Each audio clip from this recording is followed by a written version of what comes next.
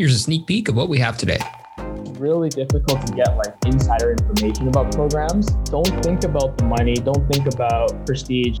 But what's the climate like for an ortho resident? The earlier you get into specialty, assuming you can like financially figure it out, the more fruitful it is. There's a lot to know about in dentistry. We should be having discussions about business, entrepreneurship, and innovation. So let's start right here, right now. This is the Business of Drilling. All right, so welcome back to the Business of Drilling. Really excited to have everyone listen in today. We have Dr. Jeremy Ho. He is young blood, but he's an incredible person. So he went to Western for undergrad. He then moved to U of T for dental school, and now he's doing his orthodontic residency at UBC. So Jeremy, welcome to the podcast, man. How are you doing? Thanks, guys. It's been great. Been looking forward to being on this podcast. Can't believe it, but happy to be a guest here. So why don't we just kind of get right into it? Tell us about yourself. Like, what's your story? How did you get to where you are today? Yeah, for sure. Never in a million years would I thought I'd actually be in orthodontics, because when I was a kid, that was my dream. Like a lot of other people, I got braces. And it was the first time when I saw the orthodontist that I was like, wow, like, I don't know why he's so happy all the time. He's so excited. And I'm like, I kind of want to be like him. But then I saw all the degrees on his wall and I was like, I don't know if I could be him. He's too accomplished. He's too bright. There's too much school involved. And then I think sometime in high school and undergrad, I was kind of interested in medicine. But then a good friend of mine told me about dentistry, and he said that it'd be a good fit for me. The idea that I could do private practice, the ability to take care of patients under my own roof the way I want to, the ability to kind of mold dentistry to kind of fit the lifestyle I'd like, really, really attracted me towards dentistry. And then the moment I decided to apply to dental school was the moment I was like, I really want to try for ortho. So that was kind of my major goal in dental school. And then, I know UBC took students from dental school straight out of fourth year. So I was like, I'll just apply. I also applied to the States as well. And then, somehow I miraculously matched to UBC, and now I'm here. Right on. So you're like a living, breathing example of, like people go into dental school knowing that they want to do specific things, but like the running joke, everyone gets in dental school and it's like they want to be an oral surgeon or an orthodontist, right? And then by fourth year, everyone's like, just get me out of here. I'm done. But you actually went through with it, and you're in ortho residency now. What year are you in? I'm in first year. And, it's funny you brought that up, because I've always looked at my dental education as 7 years and not 4. So I never had that kind of like mindset where, I'm done. Like in fourth year, I'm done. I can't do anymore. I want to go out into the real world and start working. Like I always told myself, it's going to be a marathon. And, I'm in first year right now, but I'm telling you, like, I love it. And I'm so grateful to be in the program that I'm in right now. Yeah, no, I definitely takes a lot. Like, I'm not going to lie. I'm very tired of school. Like I'm definitely have the mentality that like, I want to just go work. But at the same time, it's like, what opportunity cost is it to go into a residency or not? Or I've never heard anyone sort of be upset with their decision to go into a specialty right out of school. But at the same time, it's kind of hard to battle that mentality of like, oh, well, I can go out working. And dentistry is one of the professions that I think is really cool, which is something I didn't know about it until I got in, was you don't need to specialize right away, right? And that's the general theme for a lot of people, but you were just sure of it and you kind of went with it. So that was pretty sweet. Can you talk about your application, like how the process went for orthodontic residency? What was it like applying to ortho residencies? Yeah, good question. So for me, I kind of had to ask myself, am I picky about location? And the answer was no. I really wanted to do ortho so badly. I knew that I wanted to do it as soon as possible. So I applied all across North America. I applied to 17 programs. I did apply to a couple of GPRs as well, in case I didn't get into ortho. At least I might be able to do a GPR in the meantime. But I applied to UBC in 16 programs in the States. And how it works is, we call it kind of like a match process. It's very similar to medicine in the sense like you apply to programs, you get interviews, you rank the programs that you interview at in terms of your preference, and those programs rank the interviewees in terms of their preference. And then there's an algorithm that magically spits out where you're supposed to match and go. So I ended up getting 6 interviews, UBC, and then I also got 5 interviews in the States. I pretty much lost a lot of clinic time. I skipped a lot of school. Definitely had to, do a lot of interviews. And They were all on Zoom though, so I never had to travel anywhere, so it saved a lot on travel costs. But every other day was either a social or an interview. And at some point, like those nerves are just gone because they ask you the same things over and over again. And by the time I had my UBC interview, which was my final ortho interview, even though that was like a 4-hour MMI, I just was like, you know what? I've done this so many times, it's totally fine. And then I ended up ranking UBC very high, and then I ended up matching there. And it's really funny because this process really teaches you a lot about yourself, like because they ask you so many personal questions, and it really does make you think about why you're doing ortho and what your interests are outside of ortho, because they're really interested in that. And it really just confirmed that this is what I wanted to do. And it's also funny because I actually filmed myself reacting to every single time I got an interview. I have like all these videos, and sometimes I watch them because when times get tough, I look back, I'm like, that was me. And I want to like preserve that energy for when times are difficult. And I'm like, honestly, I'm living the dream right now. I hate asking this, man. Honestly, like, good for you. Like I'm like, I can't imagine what it feels like. I mean, I can't imagine because I got into dental school, but I can't imagine it twice, you know? And I hate asking this question because no one should approach an interview or an application like this. But what really makes a good ortho applicant? You know, that's a great question. I think it's a lot of things because different schools I found look for different things, but this is the way I would look at it. You have to be good enough academically that, you know, let's say the program has like a graduate school, you've got to be able to at least meet those requirements. But you also got to be like, I would say like top quarter, ideally top 10%. Like I met so many people at the interviews in the States, especially who are like top 10%, number one, number two, very, very strong academically. But academics aside, I think you've got to be someone who has some sort of like interesting hook to them. Like at the interviews, I met so many people who had such charisma or they had some special interest. Like I met people who were like from the military, or I met people who had some special talent in, you know, the arts, or they had some cool like story, or they had a lot of cool research. You have to also have that. And then at the interviews, you also got to be someone who people want to be around you for the next 2-3 years. You've got to show like your personable side. You don't just know how to study. You're not just book smart, but you're good with people. So it's a myriad of factors, and it's hard to say exactly what programs look for, but at the different interviews, it's kind of clear that those were the different attributes that they cared a lot more about once you hit the academic requirements. Yeah, I remember when I was when I was applying to dental schools, I was like trying to answer that question myself. Like, well, what are these dental schools looking for? And I wasn't trying to like change myself, but I was trying to like focus on what parts of myself best fit the application. And at some point, I was just like, screw this. I'm just gonna start being myself, and then hopefully like me. And if they don't like me, then like I shouldn't be at this place. And that's kind of like the perspective and the method I was going, like I was using at the dental school interviews, and I guess it worked. But I mean, I think that's like the recipe, right? Just to be yourself and then show like the best side of you, right?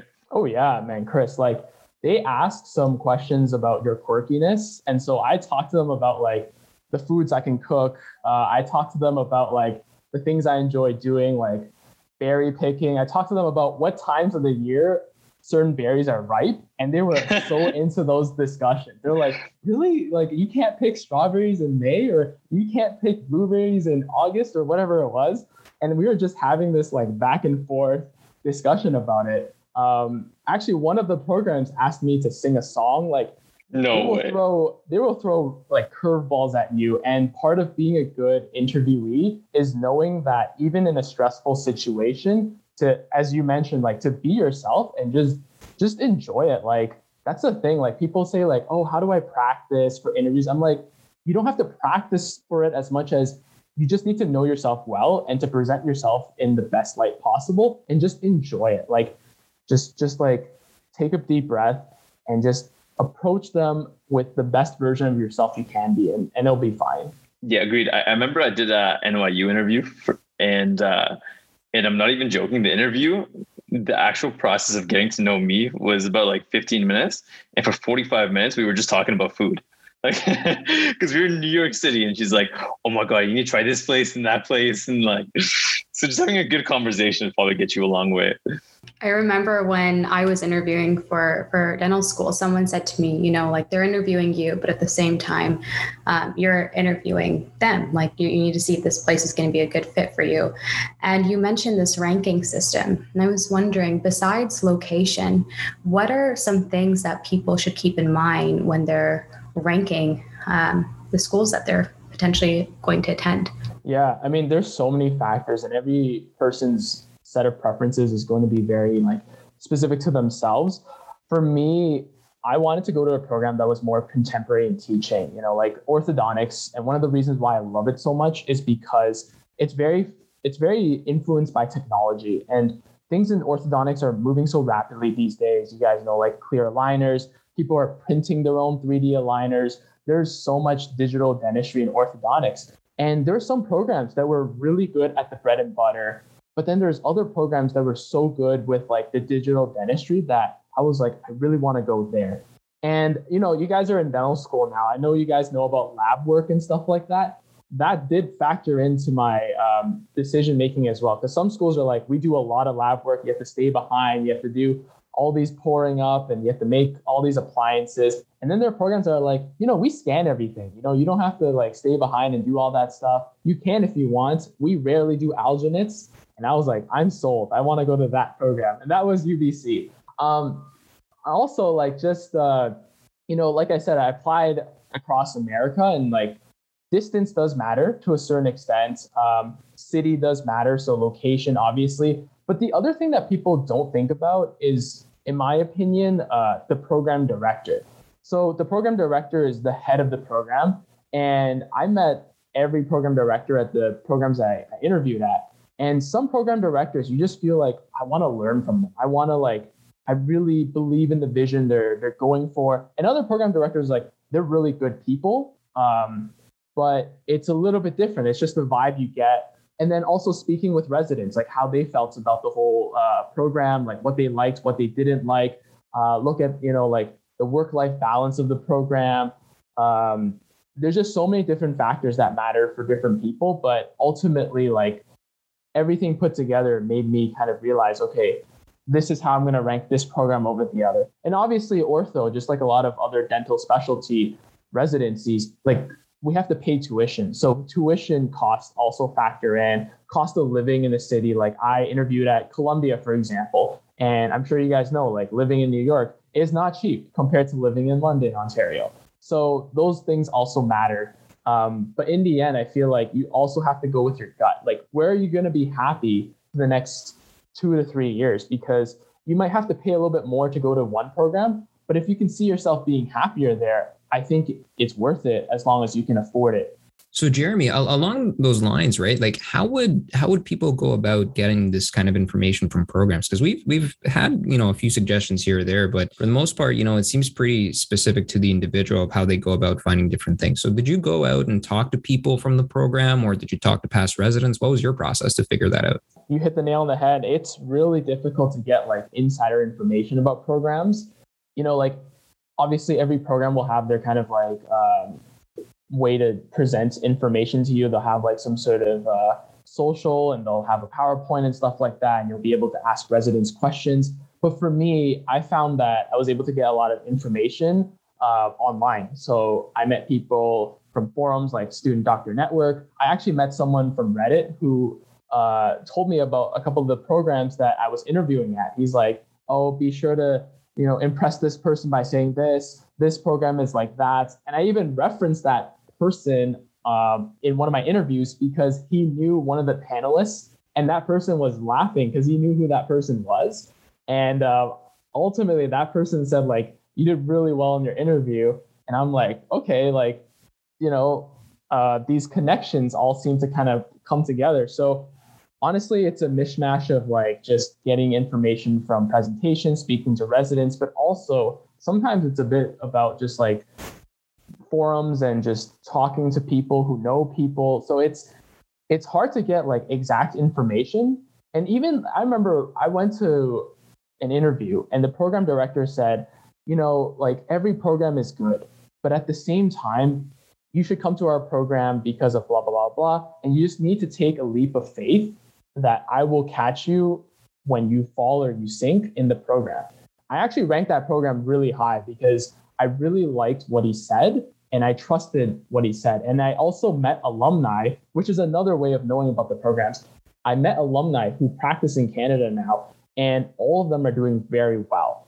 And I talked to them and they speak really highly of the program. It was a little bit more expensive, but they said it was worth the experience and the education. So there's so many different ways to get information, but also at the end of the day, you have to trust your gut and you have to take that leap of faith as well. So Jeremy, what's ortho residency like? Like what's your plan for the next 2-3 years? And what's your day-to-day like?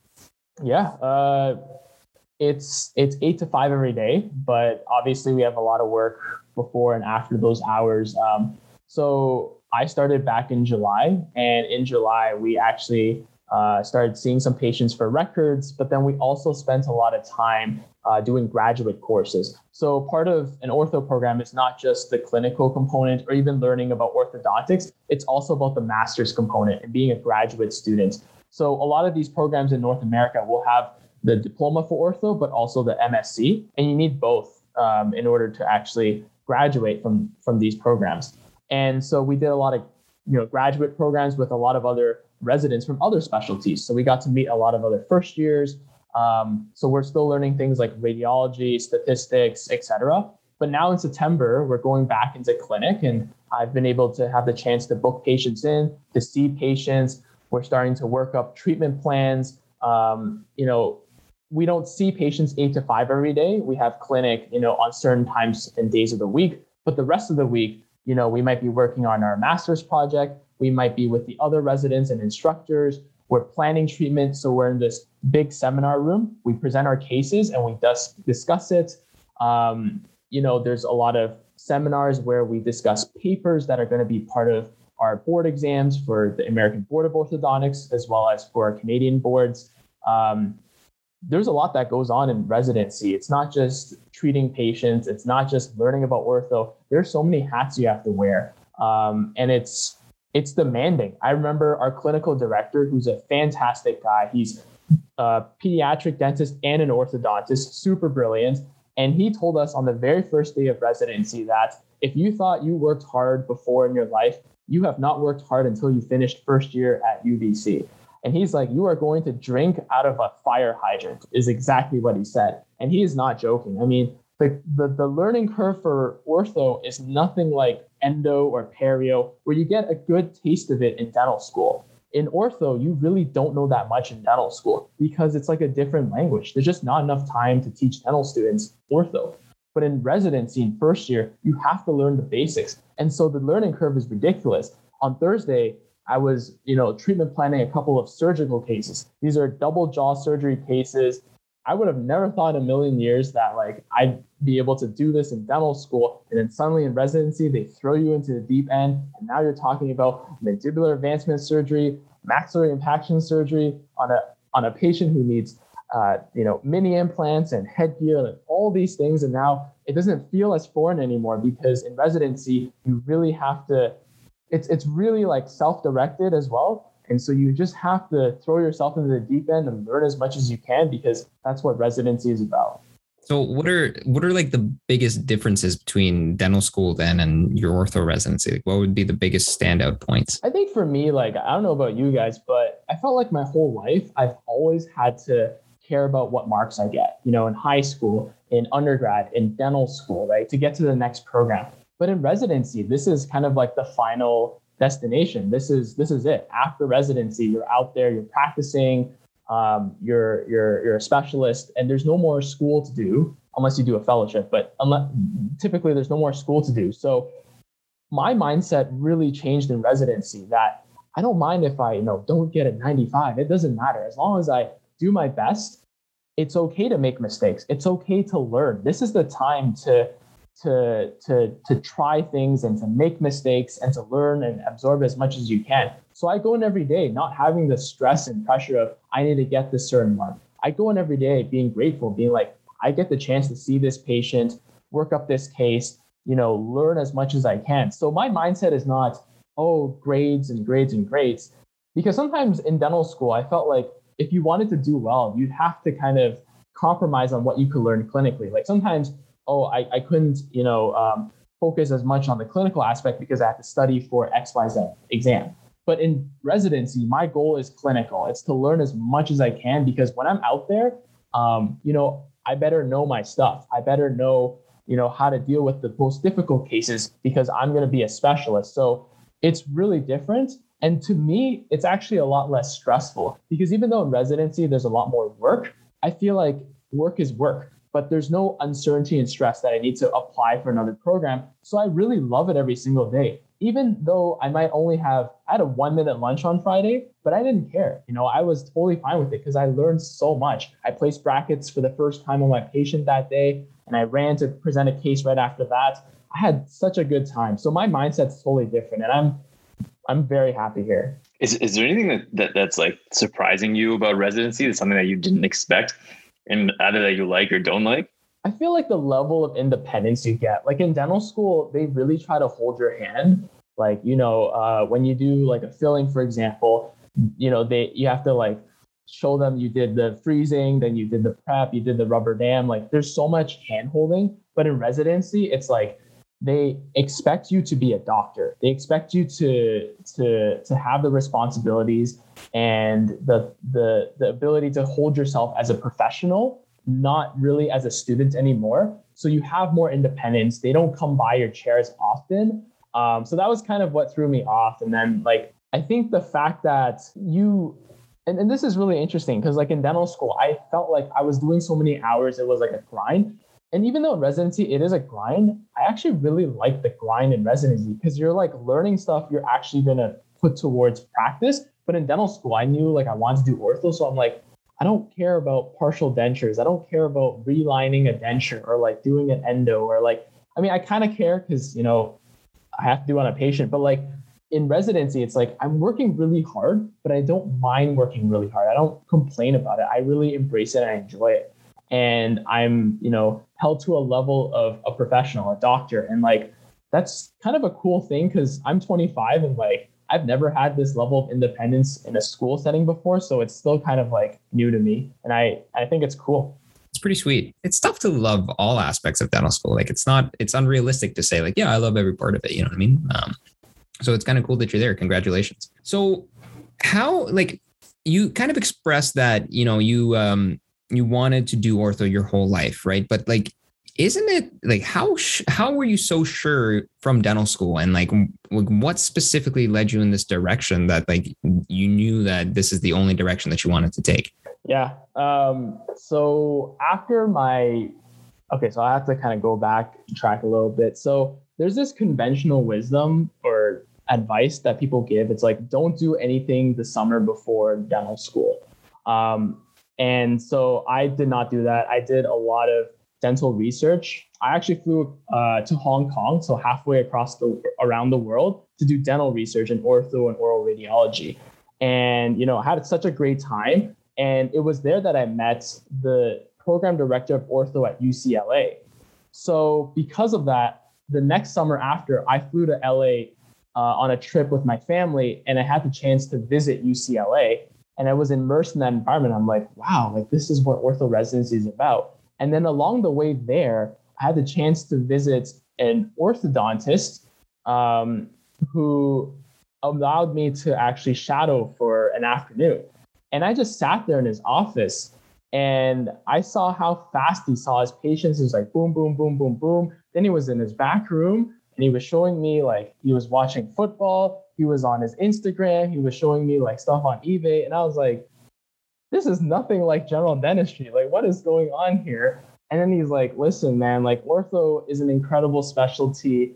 And I really hope you think about it carefully because, like I have so much fun at work. The patients are so happy to be here. It's such an enjoyable environment. Like what other specialty can you play like Post Malone in your office and people would be down to hear that stuff? It's such a great environment. And I thought to myself, after I left that office, I was like, I need to do this. Like, I am fully convinced like ortho is the way to go. And so, I just told myself I had to keep up with the research. I had to do well in school. And then I shadowed more orthodontists, specifically in the Greater Toronto area. And I love the fact that every single orthodontist had their own way of practicing. Some people were also super fast. They saw 100 patients a day and they didn't break a sweat. Half the time they were in their back office planning treatment. And then I saw other orthodontists who were seeing maybe like 40 patients a day. They had these beautiful murals of sports athletes. They designed the office in such an amazing way. They had like a photo shoot area for patients after they finished treatment. They had like a gong that they would like bang after they finished treatment. People would sing around them. And I was like, this is fun. Like, I want my career to not just be, like doing the clinical stuff, but I want to have fun with it. I'm not saying you can't have fun with the other specialties, but in ortho, it's like, it just takes it to another level. And I was like, the fact that everyone can do it the way they want to and personalize their office the way they want to and have so much fun, I'm thoroughly convinced I could do this, and I could do this for a very long time. Because orthodontists, they say they never retire. They just die. They work until their 70s. I bet some work until their 80s. Like, it is an incredibly rewarding profession, and it's not hard on your body. It's not hard on your back and neck. So people do it forever. And it's a profession where the more experience you get, the better you are at treatment planning. The more cases you see, the better you get. That wisdom really translates into your later years of your profession. So that's why orthodontists are so happy. We're a happy field. Patients are happy. It's incredible. I could talk about this for days. No, it's good. It's really like cool to see someone really passionate about it, right? Because I think that's exactly the sort of mentality that you need to have. The reason I asked, how you were so sure, because I feel like a big topic of debate among dental students and in the profession is like, the first couple of years of experience you have out of school, where, if you don't figure yourself out in dental school, or you don't specifically have a direction that you want to focus on, right? Usually the first year or two that you associate, you kind of realize what you like and don't like. Like, we had a really cool guest from one of our first episodes. She went out and practiced and realized when she was practicing that she wanted to specialize. She was like, general dentistry is not for me. Even though she was really excited to go and practice general dentistry, she figured it out that year, right? So, having that clinical skill set, like, do you ever think about, maybe I missed out on like some sort of experience that I think I would have liked by working as a general dentist? Or are you just content with the way that you're going? I think that's such a good question. I think that's why in my 4 years of dental school, I had one mission, and that was to figure out like what I like and what I don't like. Because once I figure out what I like and what I don't like, I'm pretty like set on that, because I just know myself very well. So I spent so much time shadowing. I had really good mentors, and I had people who, were willing to tell me how this side of, the business side of life is as a general dentist.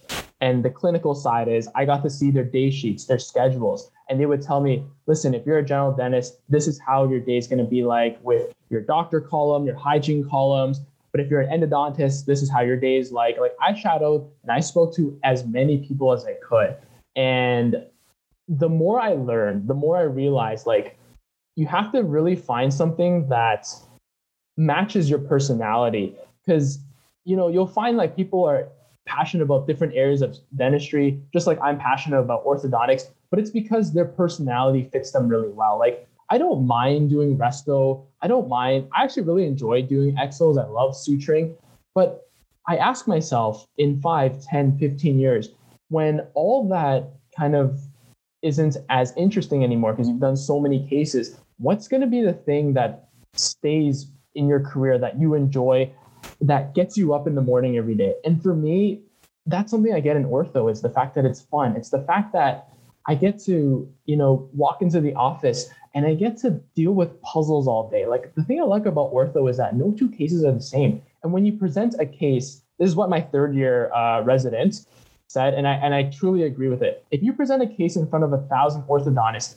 you'll get 1,000 different answers, because orthodontics is a true puzzle. Like, there's no one way to skin a cat. And the fact that everyone has their own perspective of it is so interesting. And every case is different. And the combinations of treatment plans and this and that makes orthodontics so fun. Like, it keeps you on your feet, and the technology and everything, it really is advancing so quickly. And so I feel like even in 5, 10, 15 years, when, this stuff, no matter what, kind of becomes the same old, there's enough that gets me excited to practice for a long time. So I think it's about personality. And I also think about how you project yourself in the future, whether or not that will still captivate you. Because for me, that's why I ended up picking the specialty I did. Yeah, for sure. So let's talk about that then, like 5 years out, like where do you see your career going? What are your plans as, a practicing orthodontist? Are you associating? Are you going to plan on owning? You're going to work for a DSO? What are your goals in that sense? Yeah. There's so many options, in orthodontics, nowadays, there's not just the work for an ortho office. There's not just an own an ortho office or start one. There's also the options of working for a pediatric dentist, partnering with orthodontists or pediatric dentists, working for a general dentist, working for DSO or corp, and then buying equity. So there's so many different options. And recently I was presented with different opportunities. And so it is very overwhelming. I would say I don't exactly know, because there's just too many factors to consider, even geography, et cetera. But I will say that the most important thing I want to do in 5 years is to be an excellent clinician and to be able to run a practice in a way that's able to put patients first and allow me to have enough volume of patients to do that. Because in orthodontics, you need enough patients to really get yourself busy, because you can't just see 20 a day. That's not fast enough. There's just too many holes in your schedule. So I want to be in a practice where I have enough patients to see, and I want to titrate and see if that's going to be 40 a day, 100 a day.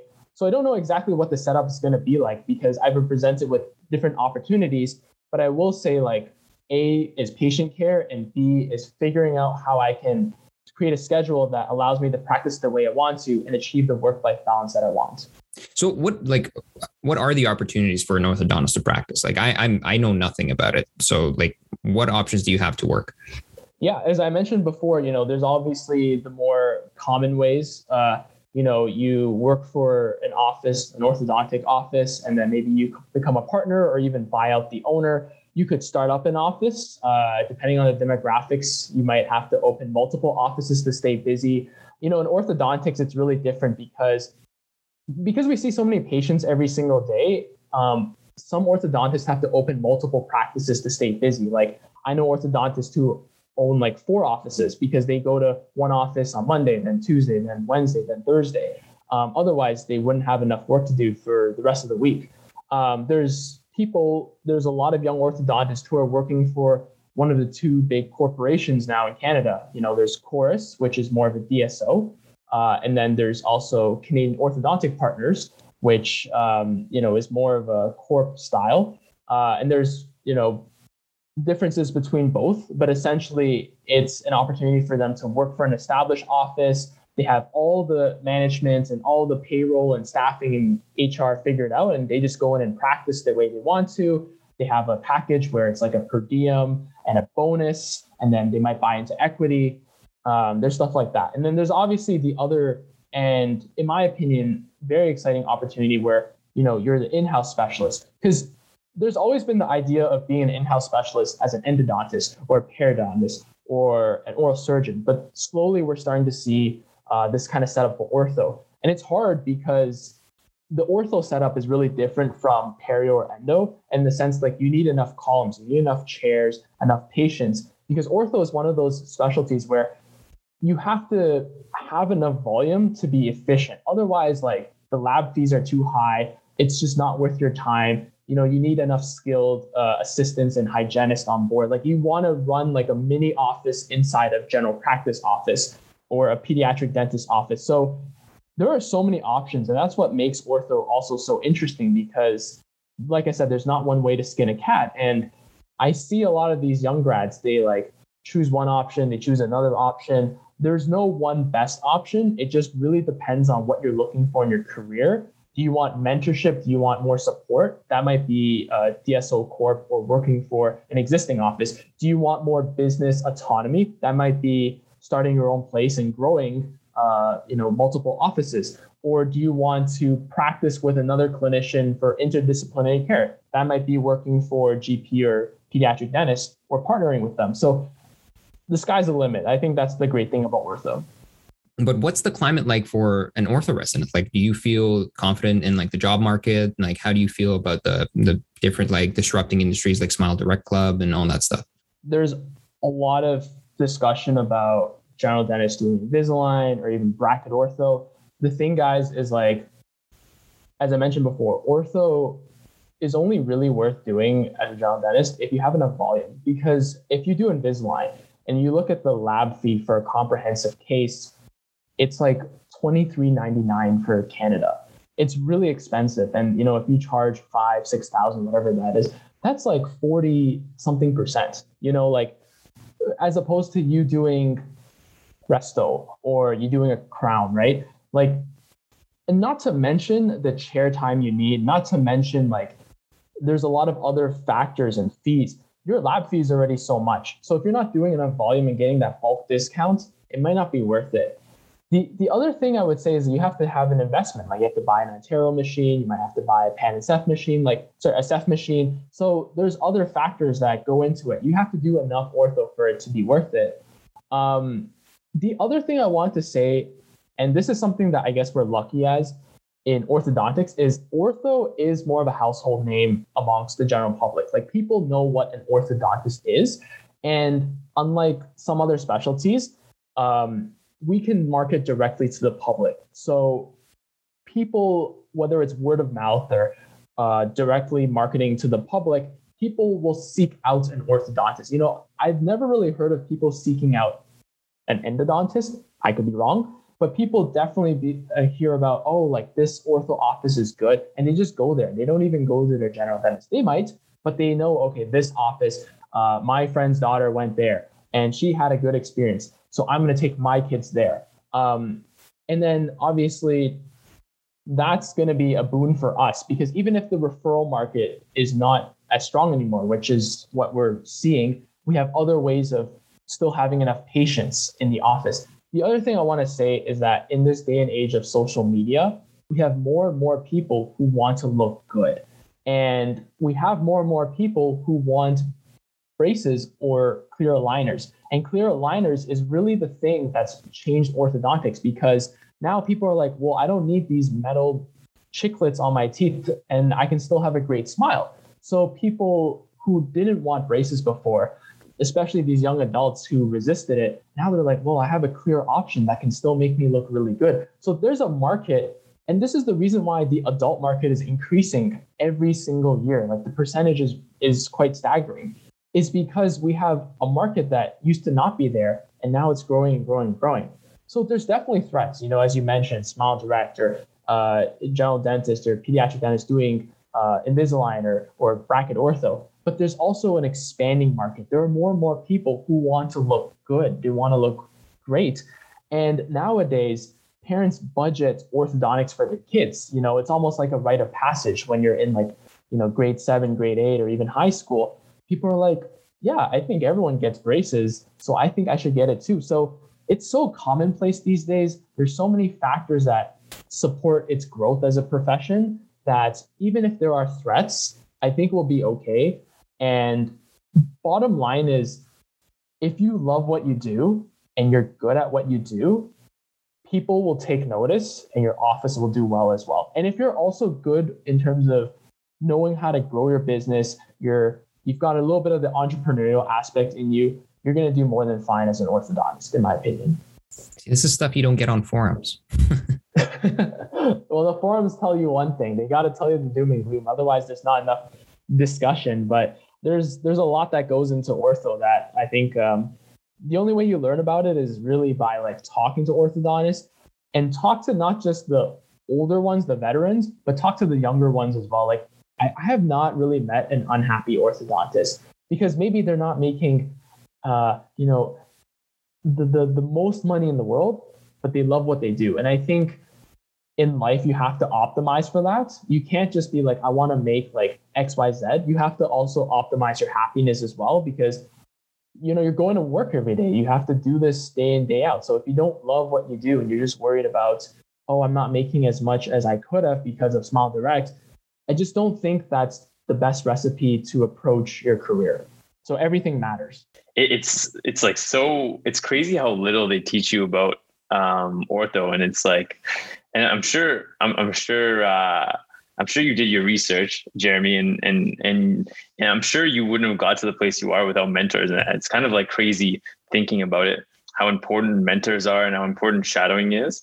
And maybe like a good question to ask you is that, how did you approach your shadowing experiences, and how did you reach out? How did you, what did you learn the most? Because obviously shadowing in an orthodontic office, you don't learn everything you need to about ortho, or it's not, you didn't go into ortho because the specific things you learn, but it's about like the lifestyle. Like, what did you take most out of your shadowing experiences? So I'll have to take you guys back to my undergrad, because that's where I found my first mentor. I actually met him through Dental Town. He was one of the very few dentists from Ontario who had an account. And so I talked to him, and then we ended up texting back and forth a lot. And he's a general dentist, but he runs what I believe is kind of like an ideal practice. Just an hour from the GTA, works 4 days a week. And he showed me all of his financial statements. He did a startup. So he told me the monthly breakdown of billings. He just told me like the first 2 years are really tough, but look at the growth and the progression. He's got a beautiful office, 6 ops. He does like so many things. The only thing he doesn't do is ortho, funny enough. So I had a chance to visit his office, get to know his staff. I assisted at his office for a bit. I lived in the area, and I was like, oh, maybe I should do that. And then he told me, listen, man, you're young. I graduated when I was 27. And if I graduated when I was your age at 25, I would have considered specialty. And I asked him, I was like, well, why is that? Because you're doing super well. You're like extremely successful as a general dentist. You are living a lot of people's dreams. And he said, it's because when I look at the orthodontist, I'm like, they have such a great life and they're doing even better, or they just really enjoy it. And I think I'd enjoy it a lot too. And so if you are young and you have the energy to specialize, you will not regret it. And so I took that experience and I thought to myself, okay, I got to visit more offices. I got to visit like a variety of specialist offices. I then found ways to do that by going through. So we have this frat at U of T. It's called Alpha Omega. I think you guys have it at Western as well. So they have this observership program. And I had a chance to visit a lot of different offices through their alumni. And so I specifically visited a couple of offices in perio, endo, ortho. And I would say like in the ortho offices, it just really blew me away how much fun and how good of experience the patients had, the orthodontist had, and they even had the chance to have lunch with me to sit down and ask about my career goals. Like I just felt like they really cared about what I wanted to pursue. And so I remember like when I was applying to programs, I let them know, and they gave me advice. And then when I got in, they were over the moon. They were so happy. They had to tell the other orthodontists in the office about being part of the profession. And I remember the one thing they told me was, welcome to the club. Like, you're in, like, and I think from that moment on, I realized how special a field ortho is.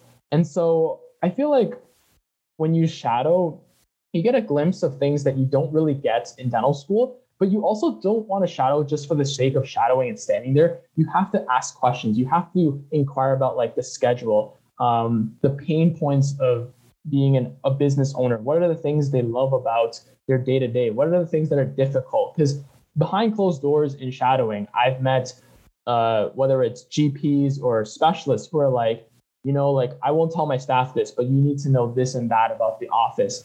And the ugly stuff. And like when they can tell that you're interested in learning more, they will open up more. And the more you're in dental school, the more you learn and the more you can discuss with them on a more professional level, the more they're willing to open up to you. And so I found like these clinicians were willing to open up to me about the pros and cons about what they were doing. And that was enough information to help me determine that I should specialize. The other thing that was really interesting, it has nothing to do with shadowing, is I have this financial advisor, Vic Jindal. fantastic guy. I'm sure you guys know of him. And his sister is an orthodontist with a very successful practice in London. And so I told him, I'm thinking about specializing. And he said something to me that really confirmed that I should be specializing. He said, listen, if you don't get into ortho the first time, apply a second time, apply a third time, because this is a great field. And obviously he's kind of biased because of his sister, but his conviction and the fact that he has so many clients who are dentists and specialists really made me feel comfortable that despite all the threats in our field, or despite all the things that could be negative about our field moving forward, there's enough positives, there's enough reason to pursue orthodontics. And he also said one more thing that really struck out to me. He said, I know a lot of general dentists who do a ton of ortho, but they wouldn't do ortho on their own kids. They would still send their kids to the orthodontist. And he said, why do you think that is? And so that always struck out to me as I want to be excellent at what I do. I don't want to just dabble in ortho. I want to do ortho day in, day out and be an expert at it. So that passion, speaking to so many people, all the shadowing experiences really culminated in me deciding this is the right path for me. And I didn't want to waste any time. I knew exactly what I wanted. So I jumped into residency as soon as I could. That makes sense, actually. I spent some time shadowing, but I never really got it. Like, I don't think I've ever asked about what the worst part is about them owning a practice or whatnot. Like, that's I got to do that. Sometimes it's not about asking them. Like sometimes, like I'd be in the back office, right?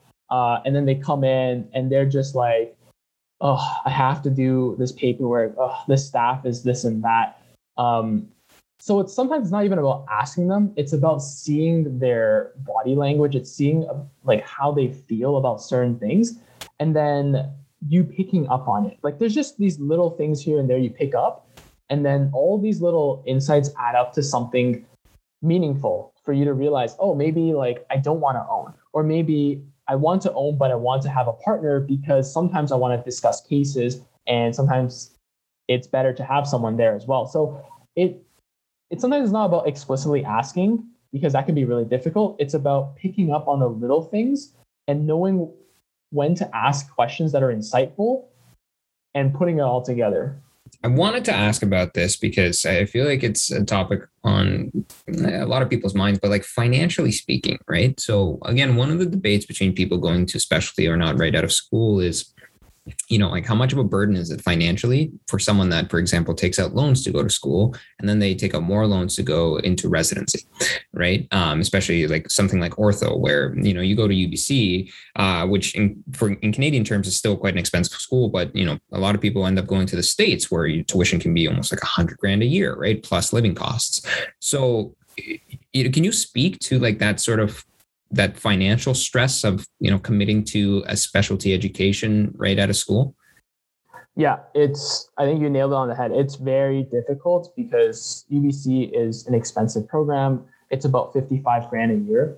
Obviously I do get some support from OSAP, like those grants and loans, but, I have to really dip into my line of credit, and cost of living here isn't the cheapest. So it's definitely difficult. But the way I kind of look at it, and maybe you guys will look at it differently, but the earlier you get into specialty, assuming you can like financially figure it out, the more fruitful it is, because, there's obviously that conventional the thinking that like, you earn more as a specialist than as a general dentist on average. So if you think about it, the earlier you start your specialty career, the more years you are in your prime, right? Like, because you might start 3 years later, but you have more years in your prime than if you went to practice for a few years, then you came back, you have those couple of years as a general dentist, you made some money, but that money is probably not the same as your specialist prime making years. So I always looked at that and said, the earlier I get in, the more financial return on investment it will be down the road. The other thing with ortho that really made me feel comfortable is, as I mentioned before, in ortho, you don't have to retire when you're like 65 or something. There's a lot of orthos who work a lot later into their careers. So you might start your career 3 years later, but your career could extend 10 years, 15 years, whatever it is. And so your earning potential is still always going to be there. It could be even greater because of this. So if you can financially figure it out, I think starting specialty as soon as possible is never a bad option. but it can be difficult. I remember interviewing at programs where it was very expensive.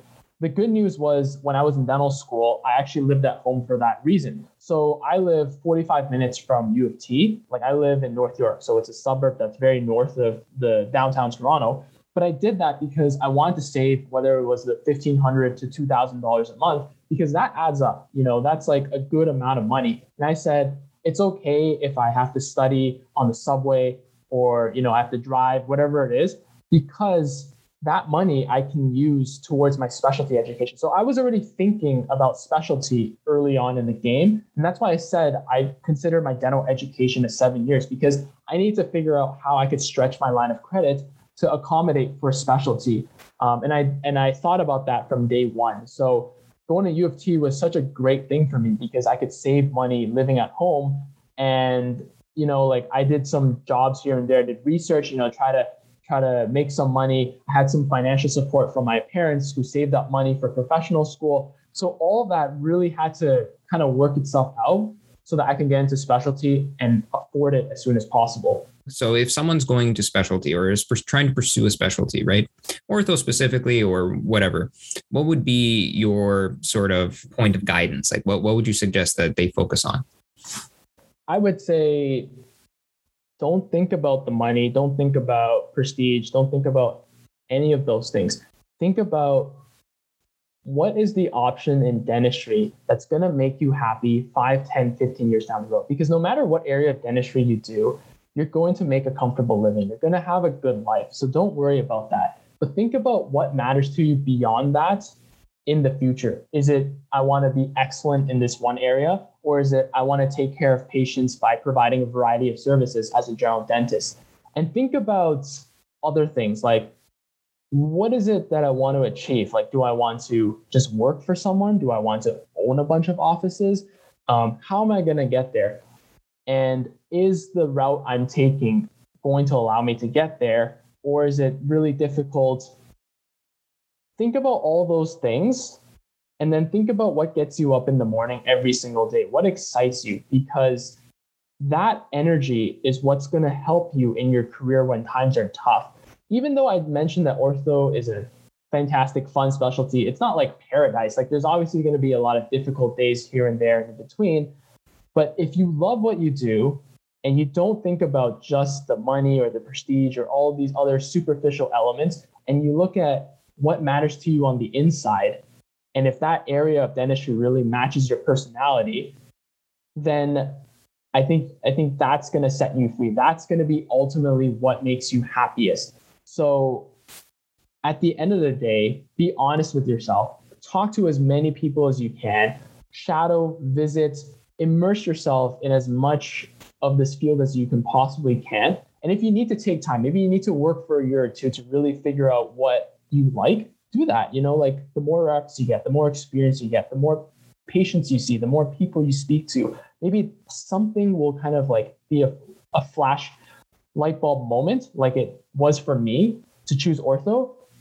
And if you get that, remember that feeling and use it to guide you in your career, whether you're going to continue to be a general dentist or you're going to go back to school as a specialist.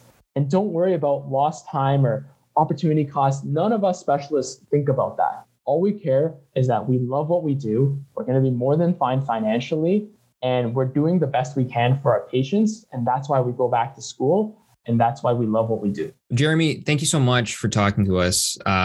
Congratulations on all of your success thus far. Like, I'm really excited to kind of see where your career goes. You're obviously just killing it. I think you're going to keep killing it.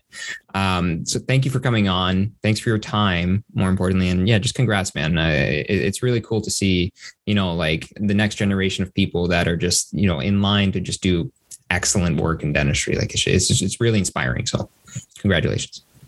Thanks for the kind words. Honestly, when I first heard about Debbie, I was like, it'd be cool to be on this. I don't know if they'll ever take me as a guest, but here I am. And it's been fun talking to you three. It's always fun to talk about things you enjoy talking about. And it's been great. Like it still feels surreal. When I talk to my co-residents, we're like, really, we never have to do a crown prep again? Like, really, we don't have to do border molding again? Like, we still can't believe we're here. And that feeling is still going to be with us for a long time. And it'll help us when things are tough. But yeah, like I'm happy to be here and I'm thankful to be a guest. Well, this has been The Business of Drilling. Check out debbieacademy.ca for any show notes or anything like that. Also check us out on Instagram at debbie.learn. See you in the next episode. Thanks for listening.